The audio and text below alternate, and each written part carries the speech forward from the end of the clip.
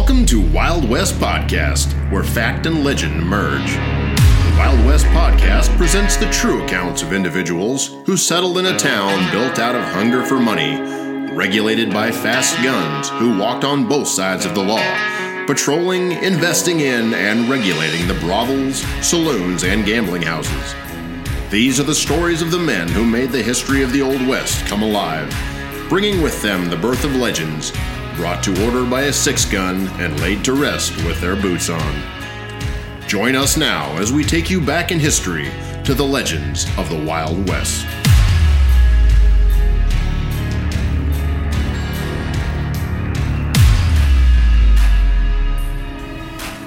The beautiful, bibulous Babylon of the frontier.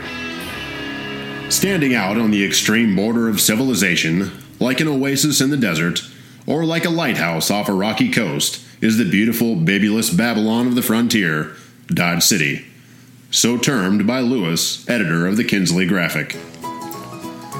Dodge City, Kansas started out in 1872 as a wild outpost of buffalo hunters and soldiers, small in numbers, but marked by many violent deaths. It only took 10 years for Dodge City to build the wild and wicked reputation it had held since the town's beginning. The city's population of 500 that first year was due almost entirely to the buffalo trade. The buffalo hunters and the soldiers from Fort Dodge came to the makeshift settlement to buy supplies, drink, and to get away from their boredom. Even though a town company had organized the small settlement in August of 1872, the city was still unincorporated. The town had no elected or appointed officials. A county government had not yet been organized, and consequently there were no courts, jails, or official law enforcement in the region. The closest known law was located in Hays City, over 100 miles away. From August 1872 to July 1873, there were approximately 30 killings in Dodge City. Dodge City's privately hired lawmen like Billy Brooks were not up to the job of policing the settlement, and by February of 1873, a vigilance committee had to be organized. Most of the business people who formed the vigilance committee brought in hired guns to protect their holdings. Within 4 months, the vigilance committee killed 2 men, ran 5 others out of town, and brought in a buffalo hunter named McGill, who had been shooting up the town. In March of 1873, members of the vigilantes, including John Scott of Peacock's Billiard Saloon and James Hanrahan of the Occident Saloon, chased down a buffalo hunter by the name of McGill. McGill's crime for the day was disturbing the peace by shooting up the town. McGill made it just outside of town when he decided to take his needle gun and open fire on Hanrahan and Scott. The response was deadly.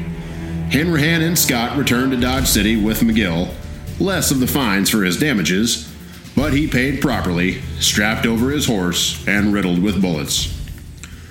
The honor, now being portrayed as becoming an active member of the Vigilance Committee, began to circulate on March 13th, with Tom Sherman's induction into the Vigilante Honorarium. Tom Sherman's Saloon and Dance Hall was one of the wildest saloons in Dodge City, Kansas during the 1870s. Tom Sherman, the proprietor, was a hard case when it came to dealing with any social problem that revealed himself in his saloon.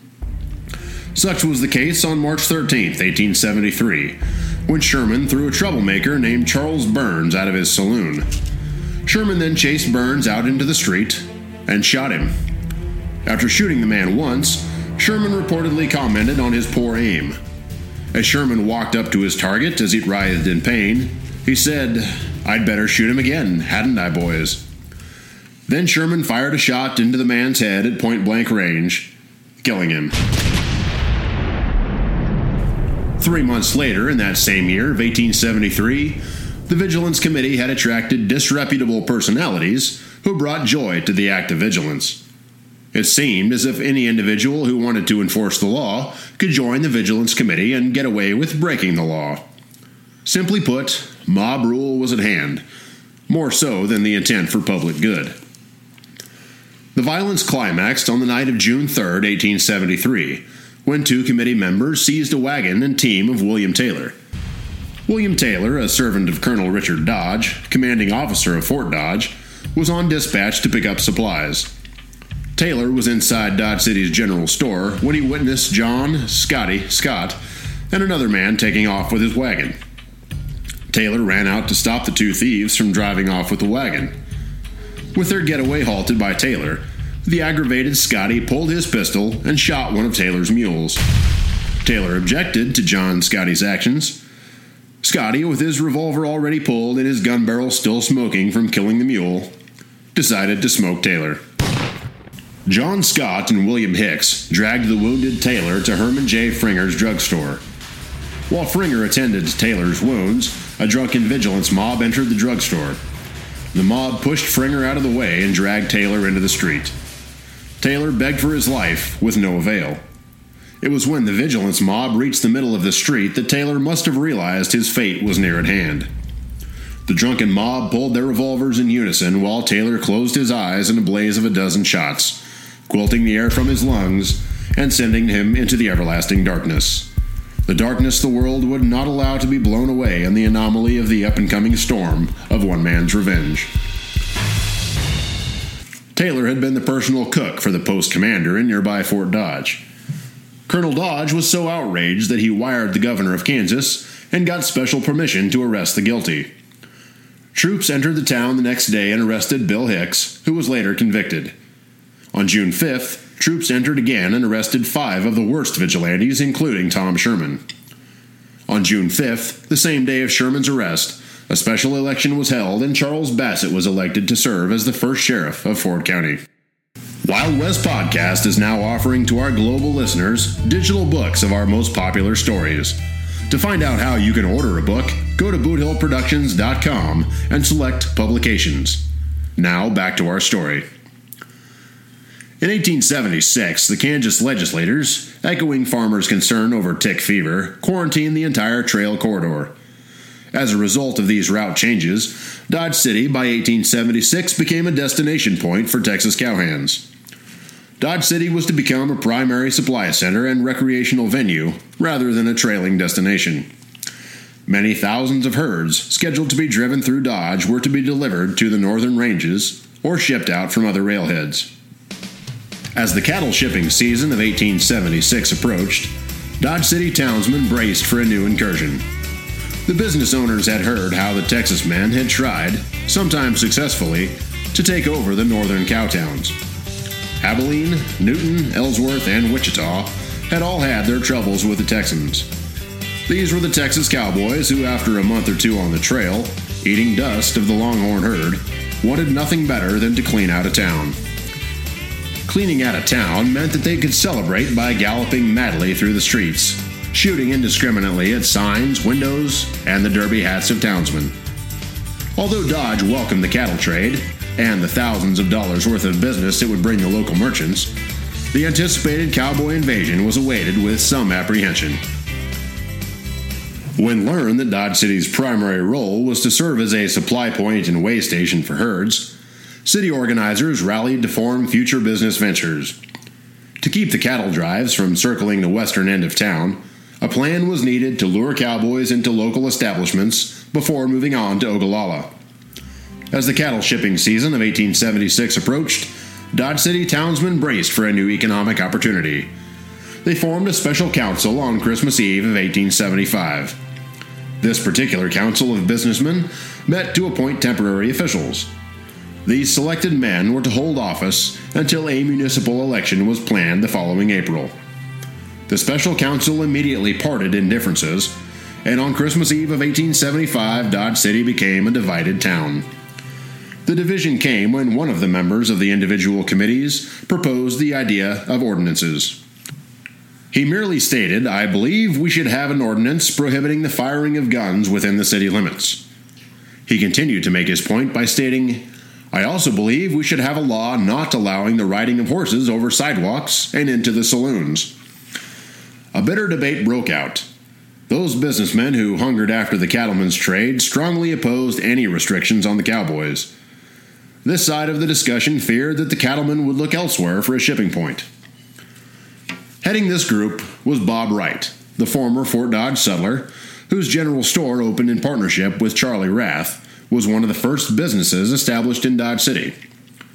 In 1876, and for many years to come, Bob Wright was Dodge City's most prosperous businessman. Allied with Wright were James H. Dog Kelly and his partner Peter L. Beatty, proprietors of the Alhambra Saloon, Gambling Hall, and Restaurant. George B. Cox, another early rival, always sided with the Wright forces. Cox came to Dodge City from Larned in 1872 and built the 38-room Dodge House, which opened on January 18, 1873. Opposing the Dodge City Gang was a group of men who claimed to stand for law and order, led by wholesale liquor dealer George M. Hoover. Physician Sam Galland, lawyer Dan M. Frost, and livery stable owner Ham Bell were prominent in this faction. Hoover was a Dodge pioneer, having sold whiskey to the soldiers from Fort Dodge in a tent on the town site as early as 1871. Galland, Frost, and Bell did not establish residence until 1874, however, and early settlers Wright, Kelly, Cox, and others considered them Johnnies come lately and resented their attempts to change the character of the town. Peter L. Beatty was selected as acting mayor. Beatty served in the capacity of mayor from the December 1875 meeting of town leaders until April 1876. At the first municipal election in April of 1876, George Hoover was elected mayor, heading a 5-member council weighted 3-2 in favor of the law and order adherence. A resolution of the temporary city council to deal with misdemeanors and punishment for same had been agreed to after much debate at the Christmas Eve meeting, but during the regime of gang member Beatty, none of the resolutions were enforced. Upon his election, Mayor Hoover moved to implement the 6 provisions that visiting members of the community would follow. These provisions for the enforcement of order included 6 provisions. The first and second provisions barred animals from the sidewalks, with the latter prohibiting the riding of animals into places of business. The third provision banned the discharge of firearms within the corporate limits, other than by those empowered to employ same, except on 4th of July, Christmas, and New Year's Day, and the evenings preceding these holidays. The fourth banned the carrying of firearms within the city limits by persons other than peace officers or persons proceeding into or out of town. The fifth required all visitors to check firearms immediately upon arrival at racks to be provided at hotels, corrals, stores, and saloons, and forbade the proprietors of those establishments to return weapons so checked to owners who were intoxicated. The sixth provision dealt with public intoxication and offenses against order and decency, not covered by the other 5. Wild West Podcast is now offering to our global listeners digital books of our most popular stories. To find out how you can order a book, go to boothillproductions.com and select Publications. Now, back to our story. Mayor Hoover appointed as city marshal a 300-pound saloon keeper named Larry Dager. Marshal Dager was not renowned as a fighting man. His political points of view to act in the capacity to enforce the new radical regulations may have troubled him. Hoover, on the other hand, needed a substantial body of individuals who could uphold the law. Bat Masterson's brother Jim was in Dodge, a good game man who could handle himself in a fracas. Jim was picked by Hoover for 1 deputy, and Bat Masterson, Jim's brother, as the 2nd deputy. Bat came in from Sweetwater, Texas, still limping from his leg wound he got when he killed Sergeant King. Bat's gun hand was in working order, so Hoover made him a deputy. He patrolled Front Street with a walking stick for several weeks and used his cane to crack the heads of several wild men hunting trouble. Even as a disabled person, he was a first-class peace officer. Hoover was looking for a 3rd deputy when, by circumstance, a young departing deputy sheriff from Wichita by the name of Earp was exploring a new source of income. Wyatt Earp had been relieved of his duties and may have traveled to Dodge City to work at his brother Jim's brothel. He just happened to arrive in Dodge City when law enforcement was at its highest level of need. A deadline was drawn at the railroad. South of the tracks in the sporting district, almost anything went, including gunplay, but north of the line, a sportive cowboy with a gun on his hip was in for trouble. The officers informed arriving drovers that any breach of the local ordinances along Front Street would bring immediate arrest, a night in the calaboose, and a hefty fine. That's it for now. Remember to check out our Wild West Podcast shows on iTunes Podcast or at wildwestpodcast.buzzsprout.com. We would like to conclude our show by reminding our listeners to check our up-and-coming digital bookstore, by revisiting boothillproductions.com and select Publications. Thanks for listening to our podcast. This podcast is licensed under a Creative Commons Attribute, non-commercial licenses. You can learn more about the Legend of Dodge City by visiting our website at worldfamousgunfighters.com or visit us at boothillproductions.com.